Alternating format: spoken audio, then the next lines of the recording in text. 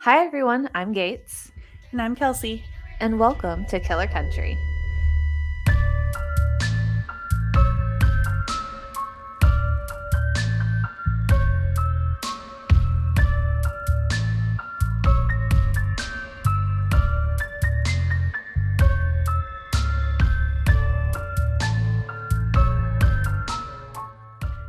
All right, we are back with a possible part two. Yes, If we you're will hearing this, decide. we've decided it's been part two. Yes, so I am in El Dorado, Illinois. So it was originally named El Dorado after the town's founder, Judge Samuel Elder, and his neighbor, Joseph Reed. I like El Dorito better. I do too. You think they're Legend says, nachos? oh Nacho gosh, flavored? yes, No, they've got to the be. dill pickle Doritos are something way Those are better. so good. Oh my gosh. I've always loved pickles. I don't think it's a pregnancy that's making me more of a pickle lover. No. But oh, Doritos. Nick is on his way home. I should text him to pick me up some. Tell him to pick our son up some. Yes, that's right. So legend says that a sign painter for the railroad painted the name El Dorado on the train depot as a result of the spelling and pronunciation. Oh, and as a result, the spelling and pronunciation was forever changed. So it was originally like Elder Rito, Mm-hmm. and then I guess he just assumed that there was a typo and he decided to fix it. Okay. So it's in an area called Little Egypt in South Illinois. And there are a few reasons why people speculate that it's called Little Egypt. Without knowing much about this case and everything, whenever I was reading that, I was like, oh, it's probably because it's in the middle of nowhere. It's in BFE, like bumfucked Egypt. But no. So some legends say that it could be the result of settlers from northern Illinois that had to travel to southern Illinois for grain. And Hmm. they compared themselves to the ancient Israelites because both groups had to travel to a different area to buy grain.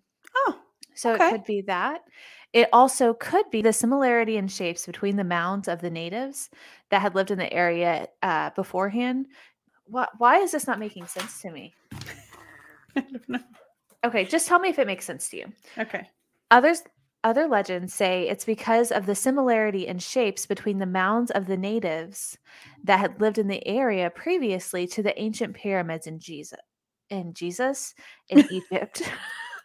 Yeah, that makes sense to me. So, like the Native Americans that lived in the area lived in huts, which they did in the Midwest. Mhm. Like kind of like Okay. a yurt style hut. So maybe they just happen to look similar to the pyramids. Okay. Perfect. I don't know why English is just not connecting for me today. So the area that we are going into is a sundown town. Sundown town, sunset town, gray town, sundowner towns, whatever you want to call them. What they are is an all white neighborhood that practices a form of racial segregation that excludes non whites through intimidation or violence. Now, I'm not sure how a lot of our abroad listeners know about Sundown Town. So I just wanted to kind of give a little bit of information about it so we kind of know and can prepare for what I'm about to tell you about the story. Yes. So the term Sundown Town came from the signs posted that colored people had to leave the town by sundown. This included anyone that is not in the majority. So turns out Jewish people were involved in that, but also Native Americans, Chinese, Japanese, Blacks, Hispanics, anyone that wasn't white. Yeah. I was just going to say basically, if you weren't white. Yeah. Basically, if you weren't a white man, you needed to get out by sundown. Yeah. Aside from all the signs letting people know that colored people were allowed after dark, they would help enforce it by violence. So there was a guidebook published between 1936 and 1966 called the Negro Motorist Green Book that let travelers know where safe accommodations were in the area.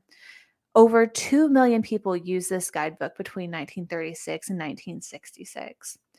Southern Illinois has also been compared to Alabama Hmm. because of how racist it is and how it is also big Klan territory. That's interesting because Illinois is so much the Midwest. Yeah. You know that's really interesting. Yeah, I mean, my best friend growing up was black. Mhm. So it's one of those things to where like being from the Midwest, it's not that I never saw color, but color just never mattered to me. Like if you were a nice person, you were a nice person. It Right. didn't matter. Well, I can kind of come from a different perspective. I mean, I agree with you wholeheartedly, but the town I grew up in was so small. We had one African American family, Hmm. and so we had, and their mom was white, so it was just their dad who was black. And we had, two girls in our class that were black, and that was it. That was Hmm. the only black people we saw in our town, at least. Thankfully, my parents, we traveled as kids, so it was we were exposed to a lot more color than most of the people from my town. But you ask anyone from rural Minnesota, a lot of those people stay. They don't travel very far. They stay right there, and that's okay. But it just shows, like, there are areas in the Midwest, even today in 2021, that are not exposed Hmm. to different Absolutely. cultures of any kind. Seriously, I was so surprised whenever I moved here and saw like how many German restaurants there were. Mhm. Mhm. Like German and Vietnamese. I was not prepared, but like I'm used to Mexican food, Chinese food, Japanese Right. food, things like that being the big items back Mhm. home. So, for those listeners abroad that haven't listened to our Colorado episode, or they just aren't familiar with the Ku Klux Klan, which, by the way, during my research, I just found out I have been mispronouncing it my entire life. What is it? It's Ku Klux Klan. I Yeah? thought it, I thought it was Klu Klux Klan. Oh, no. Yeah, no apparently, L in the coup. apparently, I just wanted to add as many L's as I could because that's all these Jeez. people are, is Yeah. freaking losers. Yes. So the KKK was established in 1865 and is the oldest and most famous of all of the American hate groups. At the time, their main goal was to violently intimidate Black people or people who supported equality at the time from voting or holding public office. So now that we know how kind of racist this area is, we're going to go ahead and talk about it. So I just have their current population. I did not get the population from the 1980s, which I That's okay. apologize for. But the current population is 3,812 people. That's not big. So it is not big. The most people that they ever had in their town was 5,000 people. And that was well before this. Oh, So wow. we're going to be talking about Dr. Dale Cavaness, also known as Dr. Dale. So he grew up in El Dorado, also known as the Little Egypt area. He was born in 1925, and his father was a Gandhi dancer. Have you ever heard that term before? Mm-mm. I had not either. It is a railroad track maintenance worker. Huh. So during the Great Depression, his family was a very well off because his father was employed as a railroad railroad worker. Holy cow. So he was employed during the Great Depression, so they had a little bit of money to get them through. Mhm.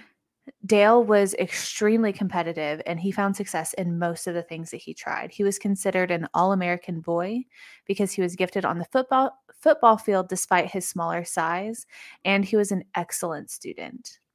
Near the end of his high school career, he started dating a woman named Helen Jean Pierce, who is the daughter of the local physician.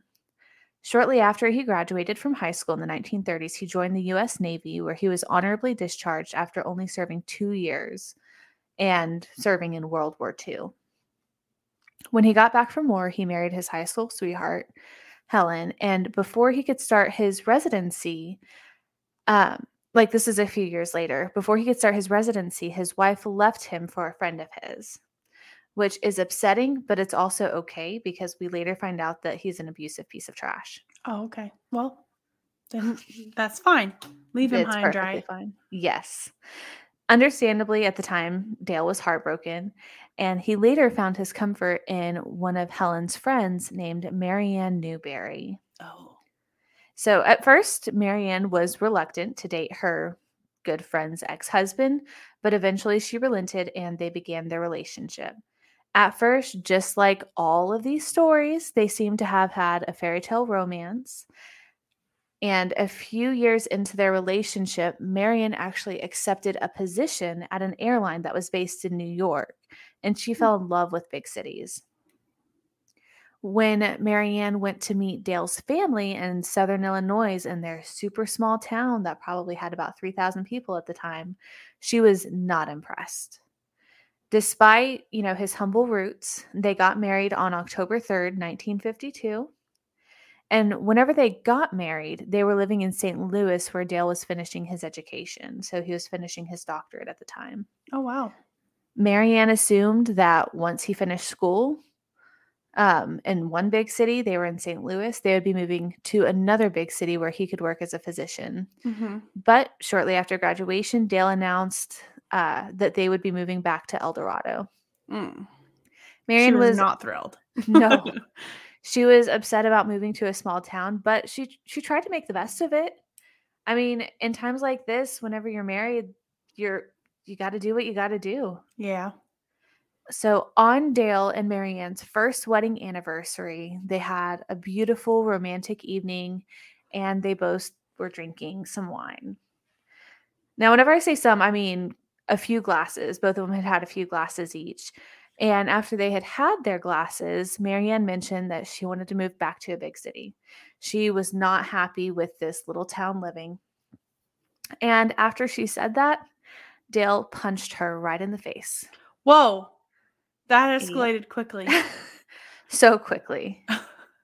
So after this night of him just straight up decking her, Dale would often become abusive while drinking. And just like every other abuser, he would apologize shortly after.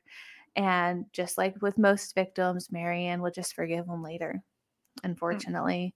But I mean, back in the 50s, back in the 30s, 40s, yeah.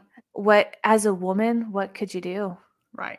Really not much. Well, she was working for an airline. She could have just jumped on a plane. She could have.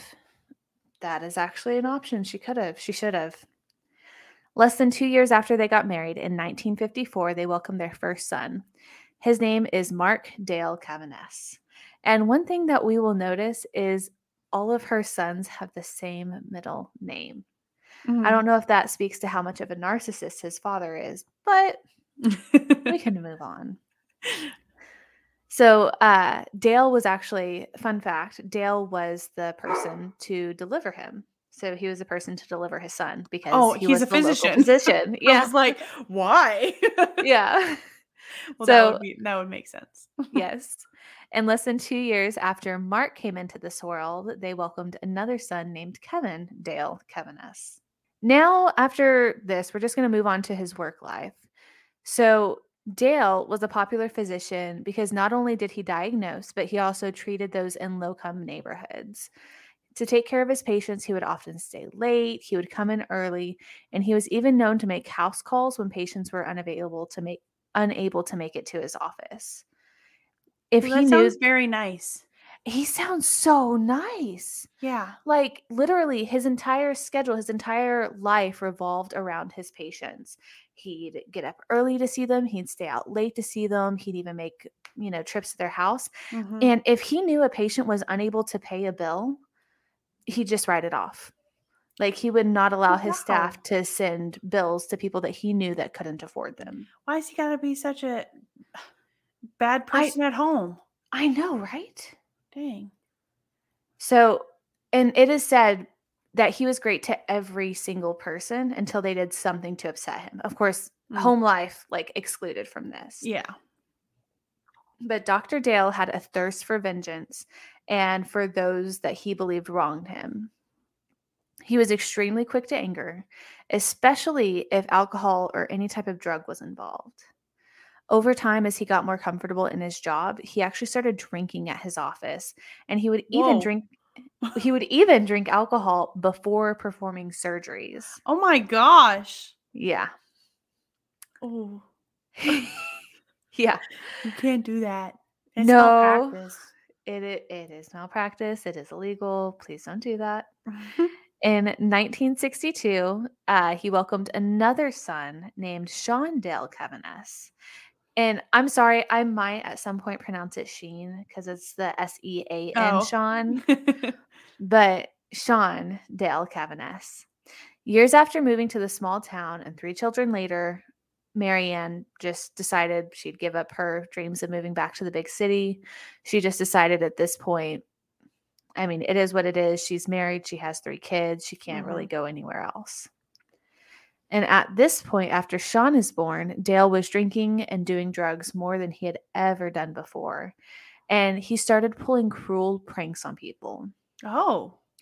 So Dale's son, Kevin, his first memory was of his father locking him in a closet and leaving him there until he started to cry. Kevin said that his father scolded him for being a baby. Well, why did you lock him in a closet, though? That's just rude. Because he wanted to. Like, that was a cruel prank that he wanted to play on him. That's terrible. It's rude. It's hateful. Yeah. The more Dale drank, the more violent he would become. And because of Dr. Dale's outward persona, his practice grew. He became one of the most popular and prosperous physicians in Southern Illinois. So he decided that he wanted to have a little more than just his practice.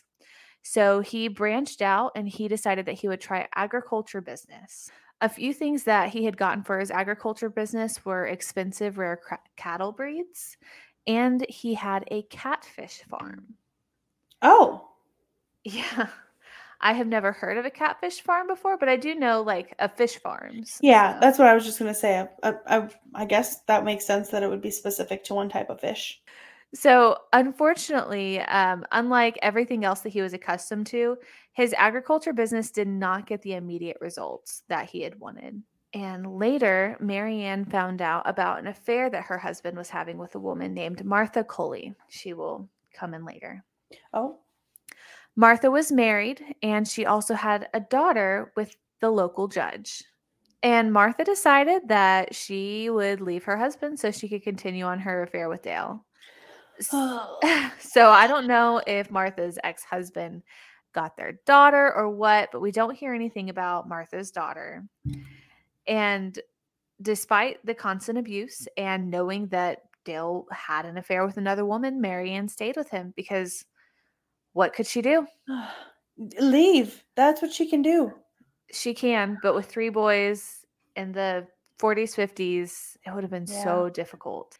Thankfully, though, because of his affair, he was an absentee father most of the time. But when he was there at the house, he was violent and harsh with the family. Basically, at this point, he was just coming and going from the house as he pleased. In 1966, Dale told Marianne that he no longer loved her and he wanted to be with Martha, even though Marianne had just told him that she found out that she was pregnant with their 4th child. Oh my gosh. So she's not just staying with him. She's like with him. She's with him, like living in the house. He comes and stays at the house. They're doing the nasty. I mean, he's just like, oh, this is bad. Okay. Yep. And it does not get better. So despite this, I mean, even though he's with Martha, the couple remained married, and Dale ended up moving in with Martha, even though Marianne was pregnant with their 4th child. So in 1966, Marianne gave birth to another boy and named him Patrick Dale Cavaness. During this entire time, Marianne had remained faithful to Dale and stayed in the area for years while he just came and went from their house as he pleased. And even though he wasn't physically there for his family, physically or emotionally, he did financially support them. So now let's speed forward to 1971.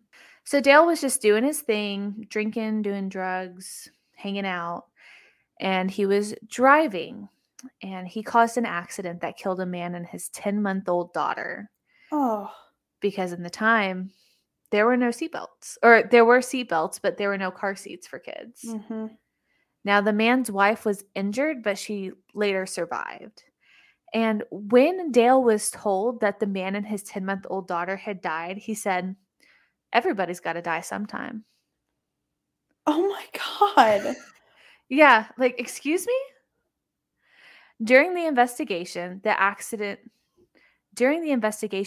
the accident, Police found a loaded pistol and a shotgun in the car, and they found an open bottle of alcohol. When his blood alcohol level was taken, it was over twice the legal limit. And the Jeez. legal limit, at least today, is 0.08%. Mhm. So he had to have had a blood alcohol content of at least 0.16 if they're saying it was at least, Mhm. twice the level. Well, and that's even just going off of today's standards. So what was Mhm. the legal limit in the 50s? Exactly. And according to ScienceDirect.com, if your blood alcohol level is 0.12 to 0.15%, motor function, speech, and judgment are all severely affected at this height of blood alcohol. Staggering and slurred speech may be observed, and severe impairment of driving skills. And he was So over that. he was over that. So his blood alcohol level was higher. So going to the next stage of 0.15 to 0.2%, this is the blood alcohol level where a person appears drunk and may have severe visual impairment. Oh, wow. So he was so drunk he couldn't even see straight. Exactly. Yikes. So Dale was found to be under the influence of drugs and alcohol, and he was charged with reckless homicide. And believe it or not, this was actually the tipping point for Marianne, and she filed for divorce. Good And for you. yes, and her 4 sons moved back to St. Louis. So she finally got to move back to that big city she wanted to. Dale ended up pleading guilty in the reckless homicide case. And let me just tell you, in the state of Illinois, reckless homicide is classified as a Class 3 felony, and conviction of that felony could result in a prison sentence from 5 to 10 years, along with a fine of up to $25,000. This man, literally, this prominent white doctor, got a slap on the wrist. He only got 3 years of probation. And according to one source, he had a $500 fine, which in today's money would be $3,324. Mm-hmm. And in another source, it said that it was $1,500. So that would have been $9,974 today. Regardless, it's nothing. Yeah. And despite the fact that he killed a father and daughter, it did not hurt his practice one bit, and nor did it affect his standing in the community. Literally, no one cared. No one gave it a second thought. What? In the 1970s, his business ventures started to fail despite him sinking a ton of money into his projects. Because of his failed business ventures, his child support payments to Marianne started to arrive late, and eventually they just stopped altogether. In 1977, Dale's oldest son, Mark, decided to move back to Southern Illinois from St. Louis to work at one of his father's farm called Hickory Handle Farm, which, I mean, it sounds super cute. Yeah, it does Gonna be sound super honest. cute. I'd probably go. And unfortunately, Mark never had a good relationship with his father, and his father often referred to him as a worthless, no good pot smoker Oh and my a gosh. disappointment. And Yeah. here he is literally on drugs and alcohol all the time. Yeah. Yeah. But I mean, his son is the no good pot smoker. Totally. And one day, Dale was on the phone with his ex wife after he had had a fight with his other son, Sean, and told her, "I don't care if I go to jail, I will kill him." Whoa. Let's keep that in mind, my friends. Now we're going to skip on over to April 9th, 1977. Dale invited his ex-wife and all of the kids over to his house for Easter in El Dorado. And even though Mark was living with him at the time, he lived in a trailer on the farm. He did not show up for Easter dinner, and the family got concerned and decided to go look for him. So, like I said, at the time, Mark was staying at one of the trailers that Dale had placed out on the farm. So his brother Kevin thought that he would go look for him there. As they walked over, they saw Mark's Jeep, and as they were walking up to the trailer, Sean, who is 15 at the time, looks down by the Jeep and sees a decaying corpse. Whoa. Yeah. So at the time, All they could tell was that he had been shot, and animals had destroyed so much of the body that the only way that it was confirmed that Sean had found his brother Mark was a belt buckle that was on the skeleton. Oh my gosh. The last time that people had said that they had spoken with or interacted with Mark was 12 hours earlier. Whoa, so he was that decomposed in 12 hours? Yes. So I put here, I'm sure you're asking, why are the remains skeletal if he had been seen a few hours Yeah. earlier? Well, let me tell you, my friend. It's because he was found on a farm in a rural area, and there were a ton of scavenger animals around. Ugh. So within that 12 hours, he had just been absolutely picked apart from his waist all the way to the top of his head. Oh my The gosh. only reason that waist down was preserved was because he was wearing thick jeans and his work boots. They couldn't get through it. Mm-mm. Ugh.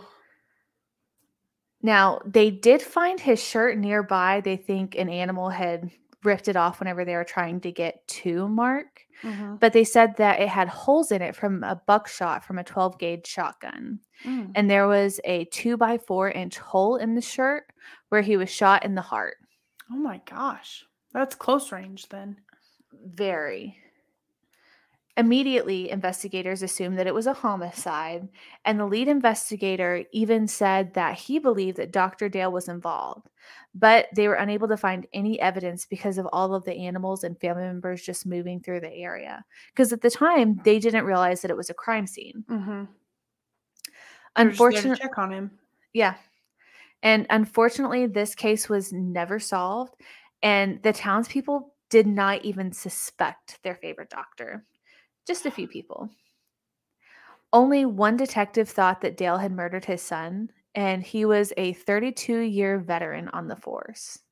Hmm. He said that after going through all of the evidence, they were able to rule out every other member of the family except for Dr. Dale. And he said, and as you know, literally, if everyone else is marked off, the remaining Mhm. person is usually the culprit. Mm-hmm. We're just going to kind of skip around a little bit. And in 1980, Dr. Dell was indicted on a felony charge with deceptive practice for falsification of paperwork and improper billing, which isn't really surprising Yeah. because if they're not billing some people, they might bill other people too much. Okay. Now, he eventually was given a plea deal for that as well, and he received 1 more year of probation and another $500 fine. He was also ordered to pay back $1,775 in restitution, which today results in about $5,987.35. A couple years later, in 1982, Dr. Dale was convicted of another reckless driving offense after causing another accident, but luckily this time no one was killed. And even though all of his sons were grown at this time, Dale had a very strange relationship with all of his remaining sons. Sean was especially messed up after finding his brother's remains at 15. Yeah. Like, I can't even imagine finding a sibling's remains at 15. Mm. But he was also hurt by his father's rejection, and he turned to his father's vice, which was drinking and drugs. That's too bad. But thankfully, Sean noticed that it was a problem. He noticed that he had an alcohol problem, so he went to inpatient rehabilitation centers. Good for you, Sean. Good for him. After finishing rehab, he moved into an apartment. And because Sean was nothing like his father, he wasn't the all-American boy, Dale was often heard commenting that Sean was a failure and a disappointment. And if you remember earlier, that's exactly how he described Sean's brother Mark. Mm-hmm. Even with all of these cruel words, in 1984, Dale approached his sons, Sean and Kevin, and asked if they would like to participate in an insurance investment that would help them out in the future. It just sounds like a scam.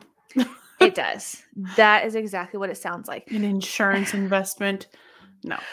But it was one of those, he said that it was one of those policies that after so many years, you can borrow against the policy if you need to. And they were like, oh, a good life insurance policy. We can pull money out if we need it at some point. But, you obviously have to pay it back. Mm-hmm. And Dale had told the boys, his sons, that it would be an investment for them and him because he would pay the premiums so he could write it off as a tax deductible. And the guys were so excited because this is the first time that they could remember that their father actually wanted to do something for them. That's so sad. It is so sad. At this point, Sean is 22. But one thing that they did not know was that Dale actually owed close to $500,000. Even though he had all of these assets, he was $500,000 in debt. And that's 1970 money? This is approximately 1980s money, which I didn't do as much as I love my inflation calculator. I didn't do anything on that just because I didn't have an exact amount and I didn't have an exact date as to when it was owed. Sure. Now, on December 13th, 1984, Sean's still warm body was discovered by a farmer in a remote area in Missouri, in a town that used to be called Times Beach. And he had been shot twice in the head and just left there. Oh my gosh. Yeah. At first, are all of these brothers going to end up dead? No. Just half of them. Oh, that's terrible. It's so bad. That's not even a funny joke. I'm so sorry. Sean did not have his ID or his wallet on him at the time. So at first, police were unable to identify him. During this time, they did go ahead and, assess the crime scene. And they said that when he was shot, he was standing facing away from his killer with one arm up. So probably pointing at something, just making some type of gesture. Mm. And whenever he was facing away from his killer, he was shot in the back of the head with a gun less than an inch away from his skull. Oh my gosh. And the second shot went into his skull at a distance from about 12 to 18 inches away when he was on the ground. So it would have been like one shot, fall, and then two shot, like a kill shot, execution style, whatever you want to call it.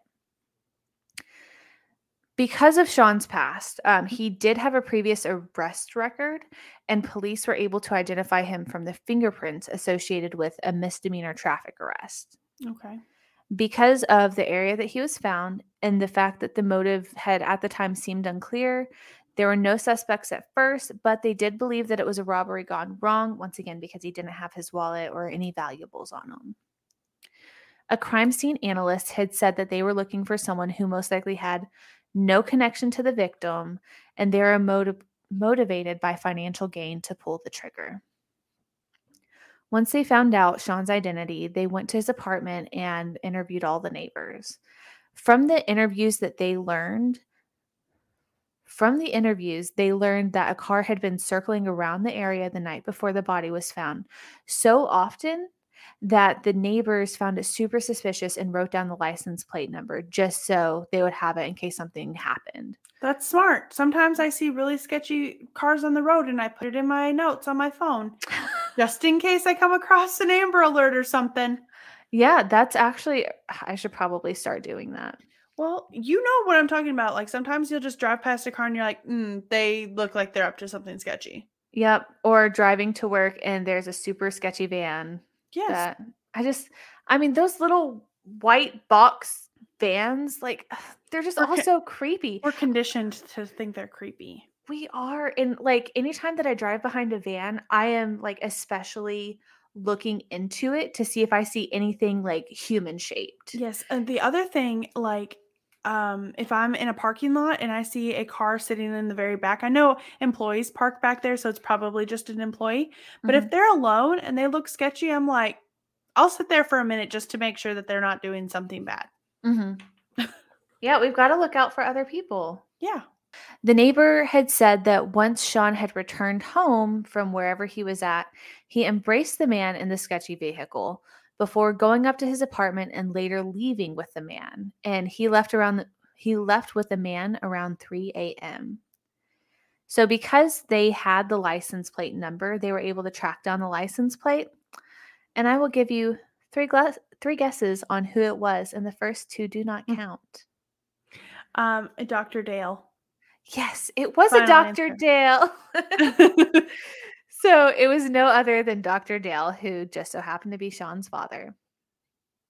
They went to interview Dale, and one of the first questions that they had asked was, "When was the last time you saw your son?" And he claimed that it had been a few weeks since he had seen his son. But the police knew that it was a lie from witness testimony and the fact that his car was linked as being seen with Sean before he was found. The authorities called his brother Kevin, and just as he was getting ready for bed, and asked him to come down to the station because something had happened. And Kevin he was so frustrated. He was like, "What? Who are you? How do I even know that you're police?" But he was just like, "You know what? I'll just go down to the station to see what's going on." And as soon as the officer started explaining to him what happened, he immediately apologized. And he's like, "I'm sorry, this isn't the first time that one of my brothers has been murdered." And he thought that this was someone's idea of a cruel joke. Because as you remember, growing up, his father loved to play cruel pranks on him. Well, and nobody wants to think any of their siblings will die, and let alone two of them. Exactly. And they were his two older brothers. Yeah. So, the police that were working with him, they were a little newer and they did not know about Mark's death. So they asked, "Your other brother, was he shot and killed as well?" And of course, that's exactly what happened to Mark. And they asked, "How old was he when he was murdered? Like, how long ago did this happen?"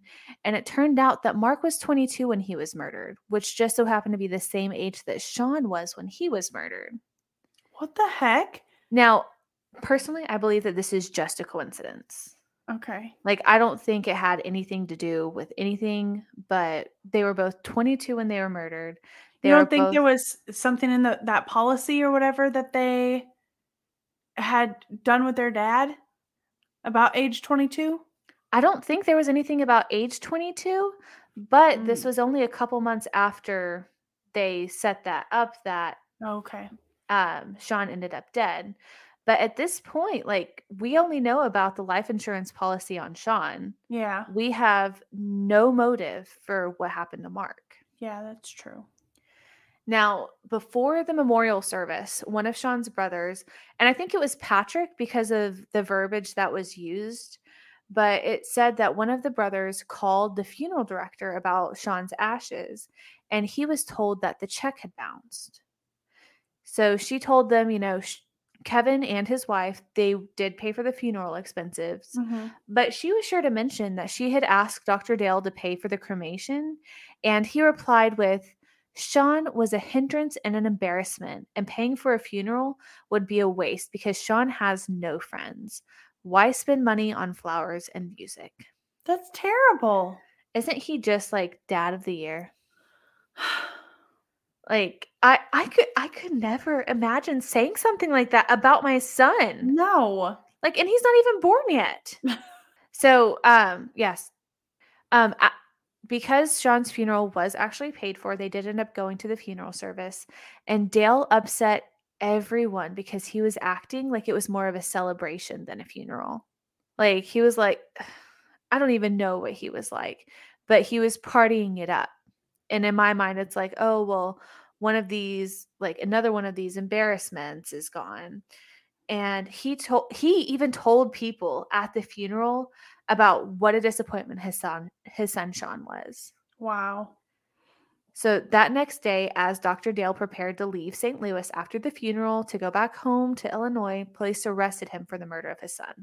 At first, Kevin was shocked when he found out that his father had been arrested for his brother's murder. But shortly after the shock wore off, he instantly realized that it was his father who murdered his brother, and he realized why as well. And he told investigators that his father had taken out life insurance policies on both himself and Sean a few months earlier. The the policies that he had on Sean was approximately $140,000. Wow. Which today would be a total of $374,520.89. That's a big life insurance policy. Oh, it's so big. Like, I know you can have life insurance policies that are bigger than that, but I just did mine and I only made it for enough to pay off my funeral expenses, all of my debt, and then it would pay for college for my daughter. Yeah. Other than that, like, I didn't go crazy, you know? I'm like, jeez. Yeah, and I mean, it can get expensive. Okay. So, and it is also at this time that authorities find out that Dale had received $40,000 after the death of his son Mark from a life insurance policy that he had taken out on him whenever he moved in with him. Whoa. So at this time, 10, 15 years later, or no, it was 7 years earlier, somehow inflation got crazy because that $40,000 transferred to $183,464.03. Dang. With this information, the police had found their motive, and Dale was immediately indicted on charges of first-degree murder. That's when they had picked him up right after the funeral. Good. The residents of El Dorado and surrounding areas could not believe that their Dr. Dale could ever do something like this. So they raised money to fund him a good Are you defense kidding attorney. me? Not only did they raise money, some even offered to sell their houses to get the funds for a good defense attorney. What? Yeah. That's the stupidest thing I've ever heard. I don't care how good of a friend you are. Like, in my mind, I'm like, it could be you, Gates. If you're on trial, I'm gonna be like, hold up, do I not know her as well as I thought I did? Yes, but like I mean, I wouldn't expect anyone to sell their house for me. No. But he was such a pillar of the community, and he was just such a nice guy. And at one point, they raised $37,000, which translates today to $98,980.52. That's wild. But another reason why they wanted him to have a good defense attorney was because locals, and this is something that they had told the media, they believed that the detectives in St. Louis were trying to frame Dr. Dale because there was no way that he was capable of murder. Even after blinded the entire city. He has, because literally he was able to get away with killing a man and his 10-month-old daughter. And his 2 sons. Yeah. That's crazy. Now, of course, Marianne and Kevin believed differently, and they believed that Dale had murdered both Sean and Mark. We don't hear much about Patrick through this case at all. The day before Christmas, on December 24th, 1984, Dale admitted to police that he was with Sean the night of his death. And remember how we had talked about how Sean had kind of turned his life around and he had gone to rehab? Dale said that both him and Sean had been drinking the night that Sean was found murdered. And it is said that Sean's blood alcohol level was 4 times the legal limit. Holy. I can't even imagine. So going back to the article from earlier, that meant that he would be showing signs of severe intoxication, and he may not have even been able to move without help of another person. Oh my gosh. Yeah. So even though they had been drinking and Sean is incredibly intoxicated, Dale claims that Sean asked him to drive him to a remote area. And once they were there, they got out of the vehicle and Sean asked his dad for his gun. And he just handed it over. Okay. Like, don't give a drunk person a gun. No. Now, Dale claims, and this is just all that Dale is claiming. He claimed that Sean had told him to tell Mom I love her and I'm sorry. And then he somehow reached around to the back of his head and shot himself in the head. Dale did admit to firing the second shot because he said that he just thought it would be emotionally easier on Marianne to have believed that her son was murdered. What kind of psycho? What? A white man who is used to getting away with everything. He already got away with murdering one of his sons. He got away with hitting and killing a man and his daughter. Like, he was just like, anything that I That's tell them, crazy. they're going to believe. That's great. I thought at first you were gonna say like he was thinking he was gonna put him out of his misery, which is just as awful. Mhm. But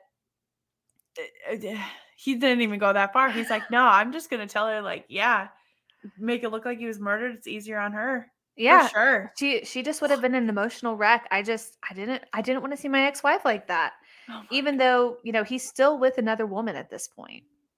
So, obviously, Dale at this point, he's in jail, he's an accessory. He's claiming to have just shot him to make it easier on his ex-wife. But, in a plea, he pointed authorities to where they could find Sean's ID and everything else that he had on him that night that he had taken. Police went to his home, he searched the area on the farm, and all of the items, including the murder weapon, were found at the farm exactly where he said that they were. Ballistic evidence showed that the first shot entered the back of his head and the second was slightly from the side of his head, so it meant that suicide was impossible. Because, I mean, I guess if it was like the side one first, it might have been easier to claim suicide, Yeah. but they said that it Well, was it's more natural. Like, yeah. as sick as that is to say, like holding a gun here is makes a lot more sense than back here. Well, even then, they said that it was the back half of his head that he was shot at. So you'd have to, like, put your Yeah. hand behind your headphones and shoot. Like, that's an unnatural angle. Well, and you can tell when a bullet enters it, you can tell the way the gun was held. So Mhm. up in a natural sense, to go to the back of the head with your own hand, it flips the gun upside down. Mhm. So if the gun is upright from the back of the head, that doesn't work. Yeah. None of it made sense. And during his first trial in 1985, he admitted that he, quote, probably had threatened to kill Sean and was committed on making it look like a homicide. Oh, And I okay. mean, he had a I'm super so lengthy trial.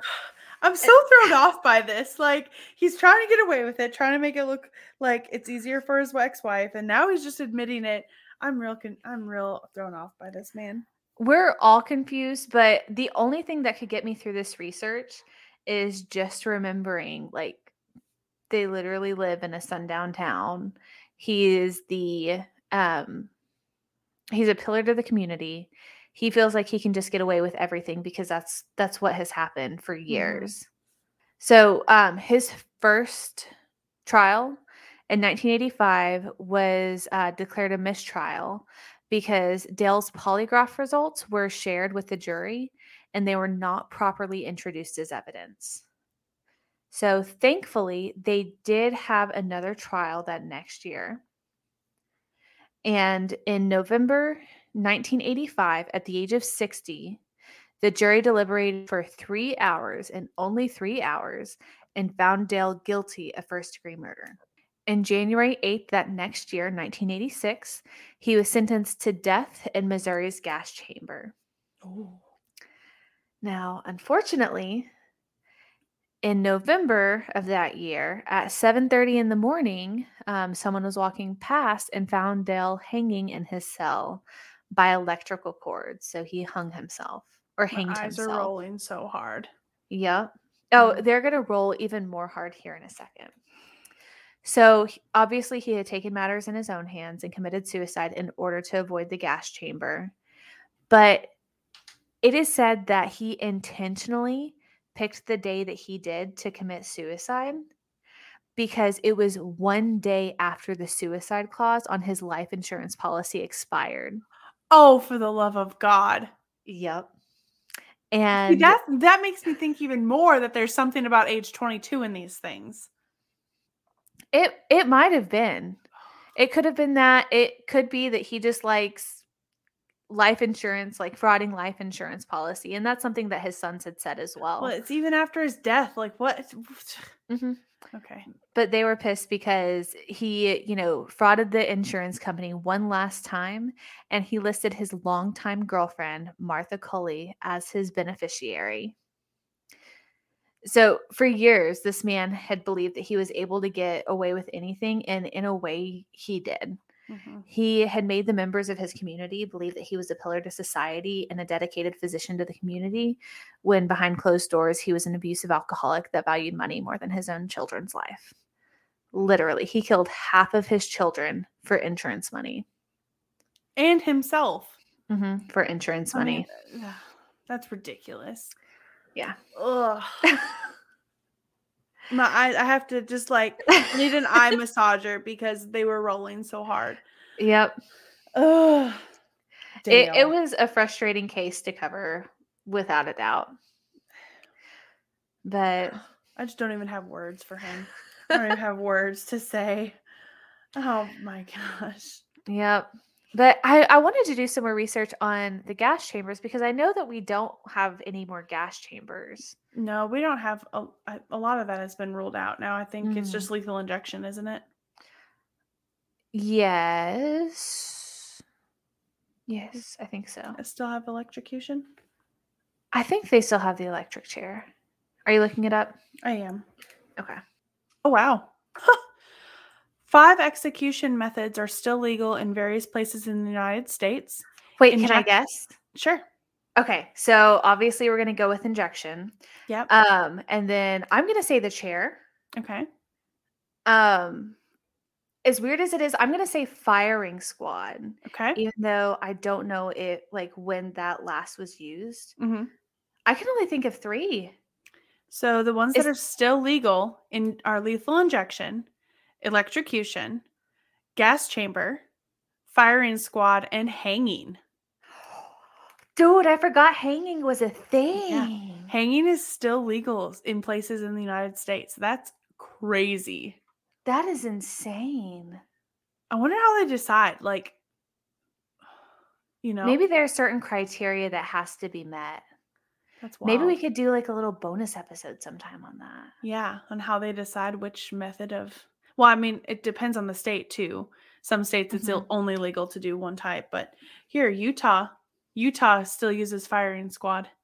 Okay. Dude, that's crazy. So what about Illinois? What did they do? Lethal injection. Yeah. They reinstated the death penalty on July 1st, 1977. Oh, so when did he receive death penalty? 1986. Oh, so they had not been doing death penalty for very long again after before he was sentenced. And in 1983, Illinois adopted lethal injection as the default method of execution in Illinois. Okay, so maybe there's just a default method that each state prefers to go with. Yep. Although it does say that the electric chair remained operational to replace lethal injection if needed. So interesting. All right. So Gates is going to cover our missing person for the state of Illinois. Yes. So this is going to be Miss Penelope Nelson. So she was last seen on December 2nd of this year. And I could be pronouncing this. She's missing from Centralia, Illinois. Centralia. Centralia? I like Centralia better. Yeah. She was born July 11th, 2006. So she's 15 years old. She's a white female. Her hair color is light brown. In the picture, she has it up in a little top knot. Blue eyes. She wears glasses. It looks just to be a simple square frame. Dark in color, possibly a dark purple. But, I mean, you can't really pay too much attention to glasses. Yeah. That's all that I have. I've looked at multiple different places where she was posted missing, and this is currently on the National Center for Missing and Exploited Children that this is. So if you have any information, if you see her, please contact. You can call 911. 1-800-843-5678. That's 1-800-THE-LOST. or you can call her local police department in Illinois, which is 1-618-533-7602. Yep. So speak up if you see her. Mm-hmm. And Let's if get you this want, little girl home. Oh. Yeah. I was just going to say, if you are not comfortable reaching out to any of those numbers that Gates gave you, you're welcome to send it to us at Killer Country, where we are more than happy to put a tip in on your behalf, completely anonymously to you. It'll be under our names. Yep. And you can do that by a couple of different ways.